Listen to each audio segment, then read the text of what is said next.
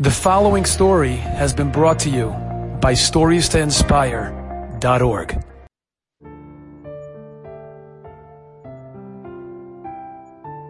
Daddy, Yes? can I ask you something? Sure. You come home from work every night. You eat a quick supper, and then you go right out the house for 2 whole hours to learn. Don't you want to relax a little bit? Chill out? Why do you run out so quickly all the time? Baruch, that's a great question. We learn in this week's Sedra, Leman tie Torahs Hashem beficha. A person should have Hashem's Torah in his mouth all of the time.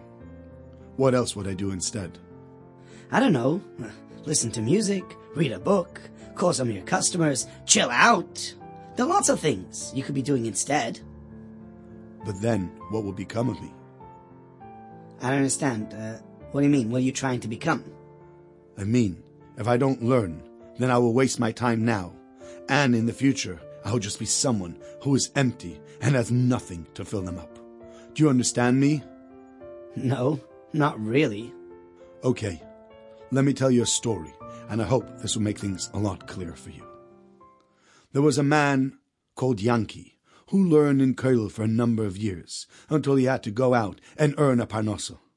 He still continued going to shir every morning, and he also had a chavrusa at night. One day, he stopped coming to the shir. The Maggid Shir called him up and asked him, "Yankee, it's been a week, and we've not seen you." I know, I'm sorry. "Are you okay? Have you been sick?" No, Baruch Hashem, I'm actually fine. So where have you been?" Don't know how to say this, but I cannot come to your shir in the morning anymore. "Why not? Why not?" I'm very busy. My business, Baruch Hashem, is doing really, really well. I just can't afford to spend all this time learning. "But Limud Torah is so important. How could you just decide to drop out?" I'm not dropping out. I still have a chavrus at night that I learn with, so I'm still learning, right? "You don't need to leave the shir. Come back. Join us again." "Sorry. Really, really sorry. But you won't be seeing me anymore." Soon after, he also started to miss his night chavrusa, and became a person who spent very little time learning Torah. Many years passed, and suddenly, one morning, he showed up to learn again at his shir in the morning. Everyone asked him, "No, what happened? You couldn't sleep last night?" Yeah, what happened? You had a fight with your wife? Oh, was the baby crying all night long?" "I don't have time to talk to you now about this. Now it's time for Limud Torah. After Shachris, maybe then I could speak to you." This made everyone very nosy. "Gee, I wonder what came over him." Yeah, he was never so stuck. What happened to him?" After davening, they all gathered around him, and they asked him, "So, what happened?" "Yeah, what's the story? What happened to you?" "Okay, let me explain it to you. Here's the story.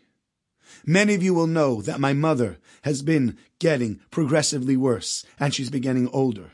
She lived with us for a long time, but recently I realized it was getting too much." "Yankee, can you keep me company?" Sure, Mommy. I can sit with you for breakfast, but I need to go to work soon." "But I need company." I know, and as soon as I come back from work, I'll keep you company." "But I'll be lonely during the day."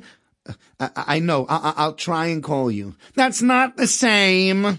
I know, Mommy. I know it's not the same, but I do have to go out and make a living also. I can't sit with you all day long. "Also, your kids are making such a lot of noise." I know, Mommy, but they're kids. It's very hard for them to keep quiet." "But I live here." I know that, Mommy, but they also live here, and they like to invite their friends. "Well, can't you stop them from bringing their annoying friends over and making all this noise?" Mommy, the kids need to have friends over. Otherwise, they'll be bored. I'm so happy that friends are happy to come over. There's so many kids that have nobody who wants to play with them. And Baruch Hashem, your grandchildren have so many friends that want to come over. Just be happy about it. "But they make such noise. I can't bear it." Okay, I'll try and ask them to be a little bit quieter. And also, I'm not really liking the food that your wife makes. Too spicy, too Mediterranean. Shawarma, hummus. I mean, what is this food? Mommy, my wife is Sephardi. That's normal food for her. But it's not Heimische food like I like it. I know, but that's what my family likes. But what about me? You don't care about me? Okay, Mommy, I'll try and ask you to put less salt and less spices in the food and make something simple for you. And by the way, the room that I'm in is too small, and I don't like your car. I think you need to get another car. It's too flashy for my taste. And while we're at it, I have a lot of other things I need to tell you about. I'm not happy about this, and I'm not happy about that. At one point, we both realized she'd be happier if she had her own place in an old age home. It would have people her age, and there wouldn't be the noise, and the food would be much more to her liking. And I promised to come and visit her twice a week, and she's been much, much happier now that she moved to this new place. Yesterday, I went to the old age home to visit her, and the lift unfortunately wasn't working, so I had to take the steps. Now, this is a frum nursing home, so that the men and the ladies have different floors. And in order for me to be able to get to my mother's room, I had to walk past the men's section of the old age home. And I rarely go through that area, but yesterday I went through it, and suddenly I heard a great commotion and screaming. And I ran into the room where the screaming was coming from, and this is what I saw. Beryl, it's 89. Chaim, it's 105. 89, 105, 89, 105. You just don't know how to count. That's why it's 89 and you just don't know it. Oh yeah? You are just getting forgetful, and that's why you forgot some of the numbers, and it's 105. Excuse me, gentlemen. Can I help you? Look who came in here to try and sort things out. What would you know about all these things? Listen, I'm just trying to help you, okay? Just tell me what the issue is, and maybe I'll try to help you. You don't have to fight. Oh, okay. We look out the window every single day and count the cars that went past. And today, there were 89 cars that passed by. 105! There were 89, as I was saying before I was so rudely interrupted by the schlemazel over here who thinks it's 105. For the last time, it was 105, and I'm not a schlemazel. You just don't know how to count. Oh yeah? We'll see about that. Let's go back to the window now. We'll try counting again for the next 10 minutes, and let's see who knows how to count and who doesn't know how to count. Yeah, let's go. Let's see. 1, 2, that doesn't count. That was a van. That does count. I walked away quickly, not wanting to get involved in this childish fight. Finally, I made my way to my mother's room, and I spent a nice hour together with her there. She told me about her day and the wonderful activities that she's doing and all the new friends that she's made. Then it was time to go again, so I walked downstairs through the men's section, and I heard screaming a second time. I went to see if it was still the same two people fighting about the cars. As I came closer, I actually found something entirely different. I found two people sitting in the room, hunched over Gemara. Feivel, this is the pshat in Tosfos. It's not, it can't be. Don't you see the mashal? I did see the mashal. We saw it together. But I'm telling you, the pshat in this Tosfos is like I said it because that's what the Tosfos Arosh says. And we will have to try and work out with the kasha of the mashal a little bit later. But this is still the pshat. Then suddenly, a waiter came in. Gentlemen, can I offer you something to eat? Not now.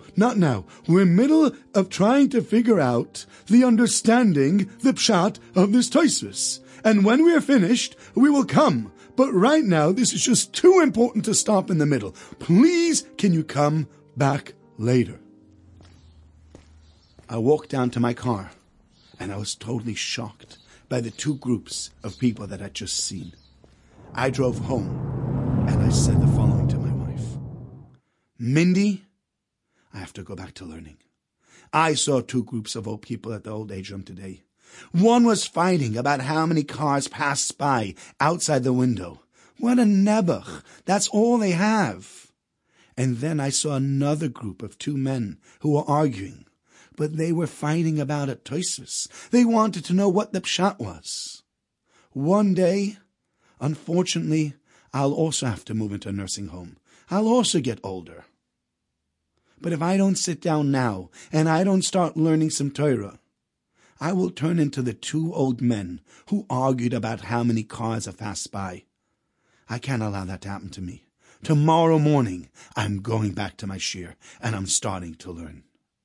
And so this morning I came back, and I will never leave again for all the money in the world. Don't you understand? A person who doesn't learn is empty.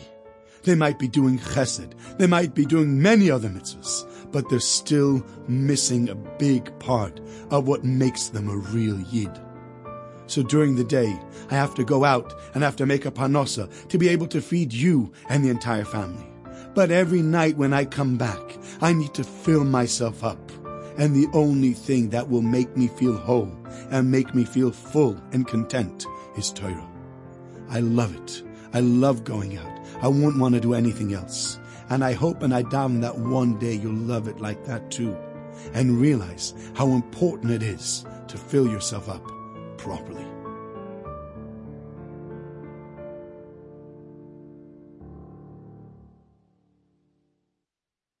Enjoyed this story?